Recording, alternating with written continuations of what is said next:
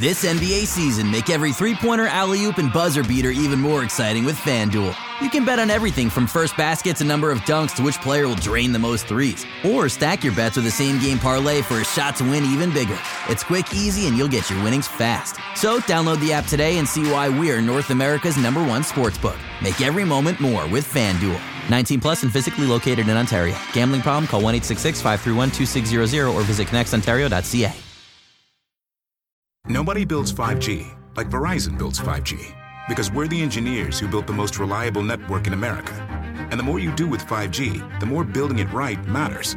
The more your network matters. The more Verizon engineers going the extra mile matters.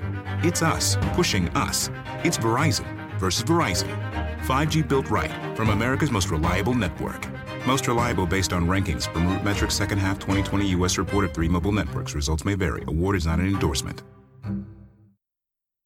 Everyone needs more vacation, right?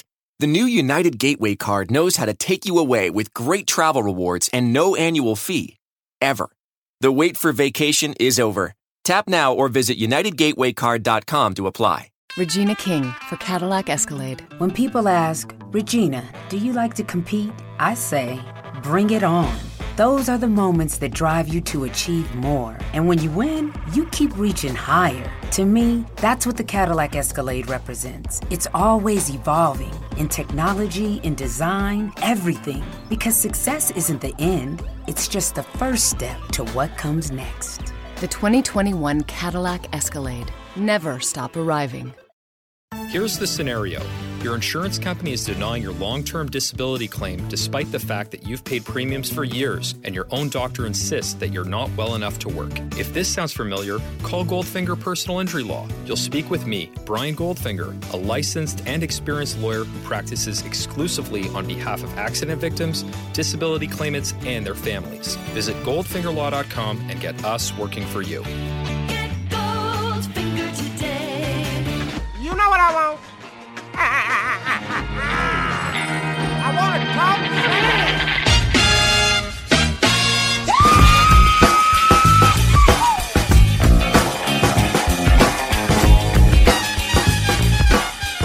Hello and welcome to the Raptors Reaction Podcast. I'm Yo Samson Folk, here to detail for you the Raptors' 93-92 victory over the Chicago Bulls in what was a game that dragged on, had a lot of uninspired hoops in it, both teams on a back-to-back.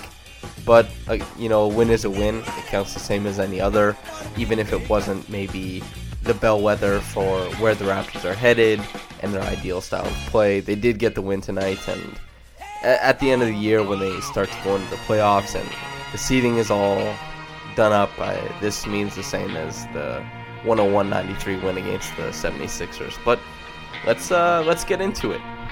The game started out really loose in that both teams were getting passed around. I believe the Bulls had a season high in assists tonight, and that was because both teams, the Bulls included obviously, were passing around the other and found a lot of success finding open shooters, a lot of side-top-side action early in the first quarter. The Bulls, that led to them getting their season high in assists, and the Raptors, them being able to insert more of Siakam's offense into the game, something that's been missing a little bit. Pascal, in particular, did a really good job of taking care of Lauri Markkanen in his matchup, both defensively and offensively, getting to take him into the post a couple times, spacing the floor at other times, and I thought he did a great job, and that started out really well for him in the first quarter. That did end up fading, and while his defensive effort definitely didn't drop off, I thought Pascal had a very good defensive game. It was the offensive effort that, after the first quarter, had a bit of a drop-off.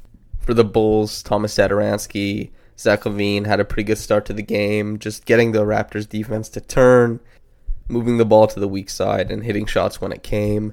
Zach LaVine more as the shooter, Thomas Satoransky getting in the teeth of the defense, having creative passes to rim runners and guys who are hanging out on the weak side, and that sustained the Bulls' offense early, and the Raptors' defense ended up catching up, but initially didn't have what it took to stop the Bulls' defense, as they got a lot of good shots, and that's been a 4 or 5 game development for the Raptors, in that the type of shots they're incentivizing for teams to take against them are coming back to bite them in the butt a little bit, and the Raptors on the other side are shooting worse than they ever have at this point in the season. So still waiting on the other shoe to drop. A return to form is what we're all waiting for.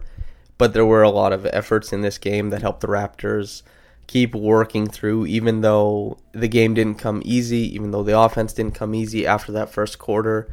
The Raptors were able to work and manufacture enough offense, obviously, to win 93-92 at the end of the game.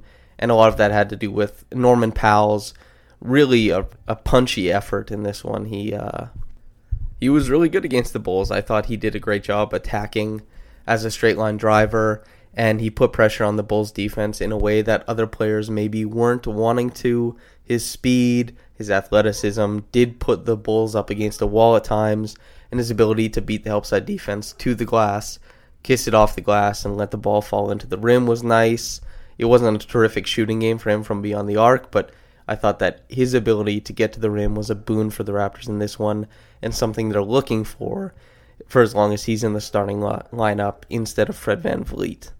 Marc Gasol, this was one of his best games of the year. It was a masterclass in how to stunt and rebound and box out and just play terrific rim defense against the Bulls. I thought he was so good, an integral cog of the Raptors' defense in this one.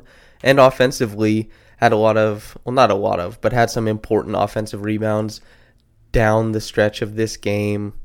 He passed the ball well. He didn't have a tragic shooting night. And like I said, his defense was exceptional in this one.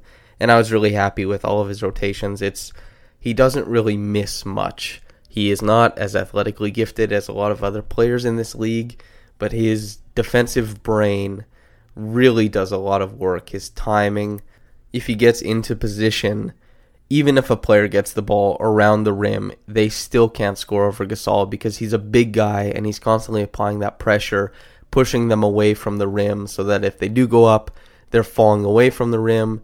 That becomes a pretty difficult touch shot, especially when he's contesting on top of that. So there was a lot of plays where the Bulls got the ball to funnel towards the rim, and Wendell Carter Jr. had a lot of trouble scoring over top of Gasol, or even not just throwing up a brick or turning the ball over when one of Powell or Lowry came in for a dig to try and steal the ball away. Markkanen and Wendell Carter Jr., to be honest, both of them had a lot of trouble finishing on the inside, and that was a credit to both Gasol and Siakam. I thought that the front court was really, really special in this game, defensively, that is.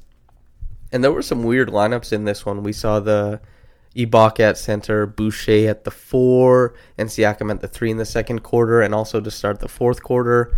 Interesting looks from Nurse. Didn't find a ton of success with that, but I love when you're trying out new things against the bottom feeders of the league. The Bulls definitely qualify as not a great team. Nick Nurse thought that this was an opportunity to try some new things out. He tried that out there. Ibaka, for his part, was an absolute menace. He killed the Bulls on their own defensive glass. He was eating rebounds up tonight and putting a lot of pressure, getting them stuck under their own rim a lot of the time. And that was a big, big piece of how the bench was able to sustain against the Bulls tonight. And even though it wasn't his most efficient night ever, and he's still trying to find how to insert himself into the offense, and Ibaka's trying to figure out how he's going to get to his spots to make his shots, which he's been kind of out of sorts offensively since his return, especially compared to he was really, really good to start the season, like near all-star level play from the center position from him to start the year. So seeing him struggle and try and figure out where to get his shots from and where to be on offense is a bit vexing, I guess, but that's just the Raptors with Lowry and Ibaka back in tow need to figure out how guys are going to get back into the swing of things, honestly. And even though Ibaka wasn't able to get back into a comfortable position where he's getting the shots he's used to, he put a lot of pressure on the Bulls on the boards and got after it. But even with all that, the Raptors they failed to score over 20 points in the second quarter. They went into the second half trailing down 2, and both teams were pretty laissez-faire about a lot of different aspects of the game. And the Raptors, while the defense was good at times, there was also some laboring from the Bulls offensively, and the same goes for the Raptors offensively and the Bulls defensively. Lowry, when he was in the game, was trying to drag them uphill, but his shot wasn't really going, so there's there's a lot of gamesmanship in Lowry tonight and how he was baiting fouls and a lot of creative passes. He was trying to always attack the mismatch. If he ever got a switch up top, lobbing it into one of Ibaka, Boucher, Siakam, Anunoby, whoever had the smaller guard on them, whether it was Kobe White, Chris Dunn, whomever. And Lowry was, because he saw that the Raptors offense was a bit of a slog and things weren't moving as naturally and as fluid as they have in past games, and not past games, but a couple games back, that Lowry knew sometimes in games like this, you just need a big guy to score over a little guy, was constantly looking for stuff like that. And he was dragging the Raptors at times. I thought it was an impressive game from him, especially considering he didn't shoot the ball well. He really willed the Raptors through certain spurts of the game. And they certainly had to be willed through certain parts of the game, and that was something that OG Anunoby took up in the third quarter. I thought that was his quarter specifically. He was a menace. He had a couple nice cuts, getting to the rim. He was filling the lane on the fast break. And he was also a hawk above the break defensively. I think he stole 2 passes in the quarter that were either wing to point or point to wing and started the Raptors out on the break. He had a few standout defensive rotations, and he injected a lot of energy into the Raptors when it seemed like they were bereft of it, that they didn't have any. And he was big time in that quarter, and that was really nice to see. And it looked like he was carrying the mantle of the Raptors' best player over from last game. And in the middle of all this, you still have Pascal Siakam getting the odd touch, still getting a bucket every once in a while. Same with Kyle Lowry or Norman Powell, these guys chipping in throughout the game. But OG Anunoby having a standout spurt in the third quarter that the Raptors desperately needed. And the Raptors, they tied things up going into the fourth, then fell 8 points down. This was a tough game for Terrence Davis. He had a pretty tough game tonight. And on one end, the Raptors were really struggling to score. And on the other, the Bulls unleashed Daniel Gafford, who was sublime this night. He was a terrific rim runner. And I thought, wow, cool that the Bulls picked up a guy who can do this. It reminded me of young Clint Capella, young Montrezl Harrell, these really physical rim runners who become lob threats and have decent rotations defensively, and kind of like what we see from Chris Boucher, except the Raptors haven't had to feature Chris Boucher as a role man that much yet this year. The Bulls obviously went that route, going to Daniel Gafford on the lob. I think there were 7 or 8 attempted lobs in this game to him. I think he caught 4 or 5, and that really speaks to how much they trust him in the air. And he was dynamite tonight. He put a lot of pressure on the Raptors to start the fourth quarter. He really helped the Bulls open up that 8-point lead. And with Terrence Davis at the helm, the Raptors offense stalled out, and the Raptors were just waiting for something to kick back in. The Raptors, it ended up being Kyle Lowry, Norman Powell taking over at the end of the game. And takeover is kind of putting it lightly because the offense was really, really not that impressive in this one. But Lowry and Powell did score to lift the Raptors up in this one. Powell really pushing in transition. Lowry kind of gaming the officials. That layup at the end of the game where he bowled into the lane and poof, hit Gafford with that nice shoulder. Pushed him on his butt under the rim. Lowry finished up top. And Lowry, he's going to do that once or twice every game. I mean, he's a bowling ball headed towards the bucket. Siakam went after it and got one mismatch, scored a nice little baby hook in there. Well, maybe a push shot, not a hook. He doesn't really have a hook shot.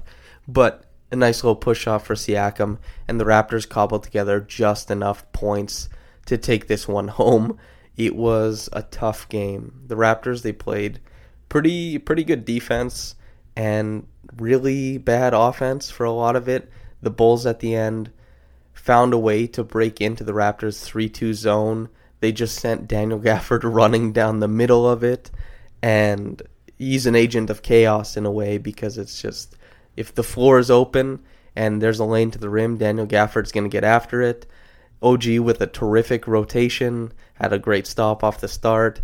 Gafford got his own miss, put it back in, and there's a reason that the Bulls were plus 14 with Gafford on the floor because he was a menace and he really broke up the Raptors' defense. He was too quick for a lot of the rotations on the back end, and the lob threat really did undo a lot of what the Raptors were trying to stop.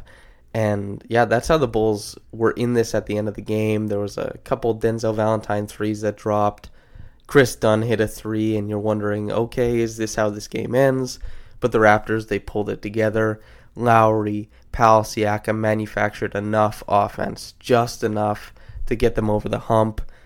And then when it came down to it, the Bulls ran an ATO. They tried to get LaVine going to the rim. LaVine missed probably a wide open Gafford for either a nice little bounce pass or a lob pass, and he probably would have a game-winning dunk. But LaVine tried to put the ball up. The ball obviously didn't go in the bucket. The ball spilled out, and the ball went, and Powell collected it. And by that time, the time had run out, and the Raptors had won the game. Not their best win of this year. A pretty ugly game altogether, but a win is a win, as I stated at the start of this podcast, and there's a lot of work to be done for the Raptors to get things back on track. That much is obvious, but getting out of Chicago with a win, going back home, getting ready to try and beat Kawhi Leonard's Clippers, there's a recipe to get things back on track, and there's a way for this to work out, a blueprint, and the Raptors, it's not too late for them, not nearly at all. So we're all waiting for that to happen, waiting for that really fun brand of basketball to come back in some way, shape, or form. You could see it in glimpses tonight, but it was not very often. This was a grinded-out game. But the Raptors, they did their thing.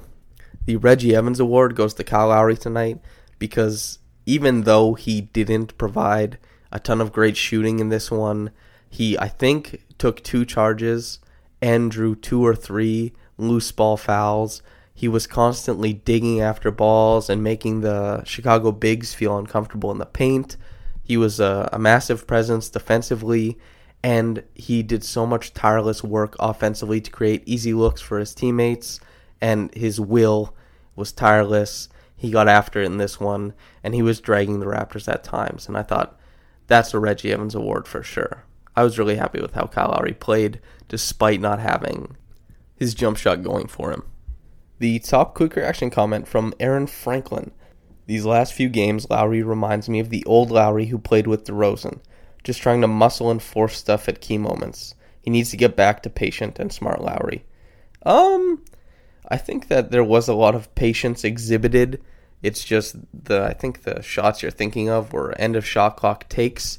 There was not a lot of motion in the Raptors offense, and a lot of the plays that we saw last year and maybe to start this year, I'm not sure what you're referring to with patient Lowry, because stylistically he's much different this year, even if you're referring to the first 10 games of the year or something, than he was last year, especially as far as drawing free throws, getting to the rim, and he's not just taking 3-point shots and passing the ball out of the pick and roll this year.